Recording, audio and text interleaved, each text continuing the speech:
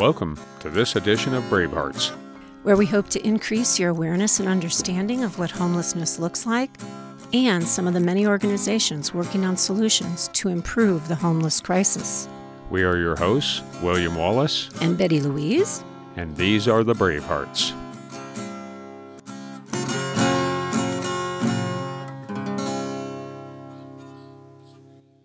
This is part 2 of Trina, our Harvard grad who lives in her car in Nevada County.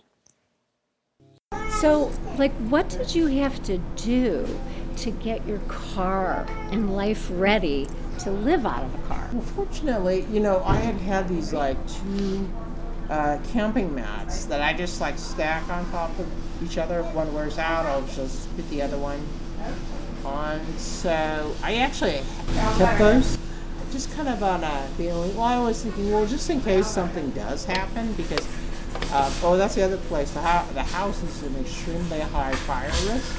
PG&E actually did a lot of work up there last year, and that's the other thing too. When I saw that fire, that's the path of the fire that got Chicago Park, the river fire. And so that's the other thing too. The other reason, the fire risk, which I know from my own background.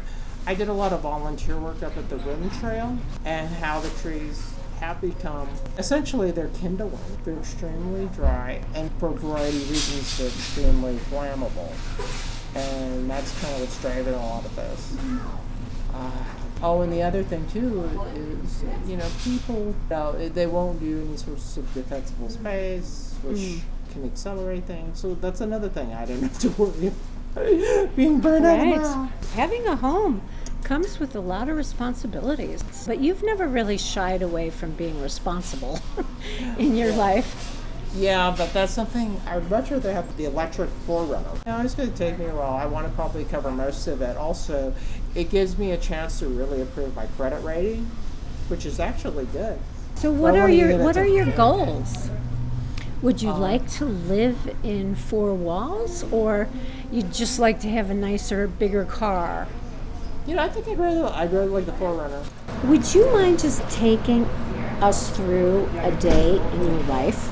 They get up at 5. That way, the gym, they reduce their hours and stuff. And stuff that way. Of course, I like to be here a little earlier. I like to read and stuff and check stuff out. Take a shower. Do my workout. Probably get to the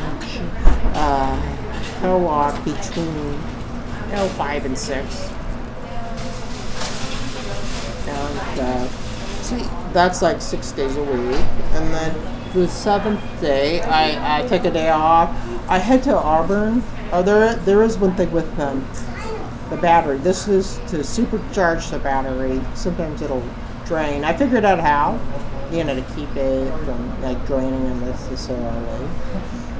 Actually, you'd be surprised. Stuff like doors and the CD player, which I really hadn't used the CD player, but I had to be careful, especially when the co-op was closed. So I was spending a lot more time in the car. Then the cops would stop harassing. Yeah, I was going to ask you about that because I know that was an issue before. What is your relationship now? Oh God, it was hilarious. Actually, so I was leaving here, and I had to go to the bathroom real bad. I had a bit of an attack. I was walking, and I am thinking probably with the Huntington's or something, sometimes I have maybe a minor limp. I don't notice it, but somebody else did. And so I get back in my car, and I got reported on suspicion of drugged or drunken driving, and so it was so what happened is they had followed me, and I was going to the gas station.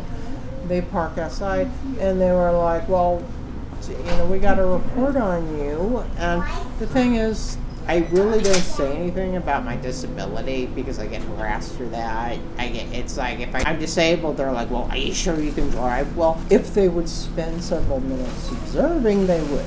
The problem with the cops is they have no observation skills. So when it comes to something that might be potential drug bust, They're like kids on a fishing trip. I think I caught a whale.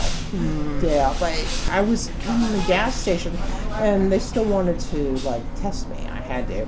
And there was a guy in the gym. He was remember me up from the gym. So they were putting you through a drunken driving test? Yeah. The thing is, I mean, there's no accountability. And when you have no accountability in organizations, you just got terrible performance, and it impacts all of them. But for them, you should probably just like maybe follow them for a while, maybe watch me a little while, watch me drive out. I mean, obviously, somebody in a higher drop is not going to be able to handle their like car very well. But these are the things, like I said, that you should be observing people for several minutes or for. But no, they just jump there's no time spent confirming somebody's situation. Thank you for joining us today. Our hope is this segment has opened your heart and mind. Be well and be kind. This project was made possible with support from California Humanities, a nonprofit partner of the National Endowment for the Humanities. Please visit calhum.org.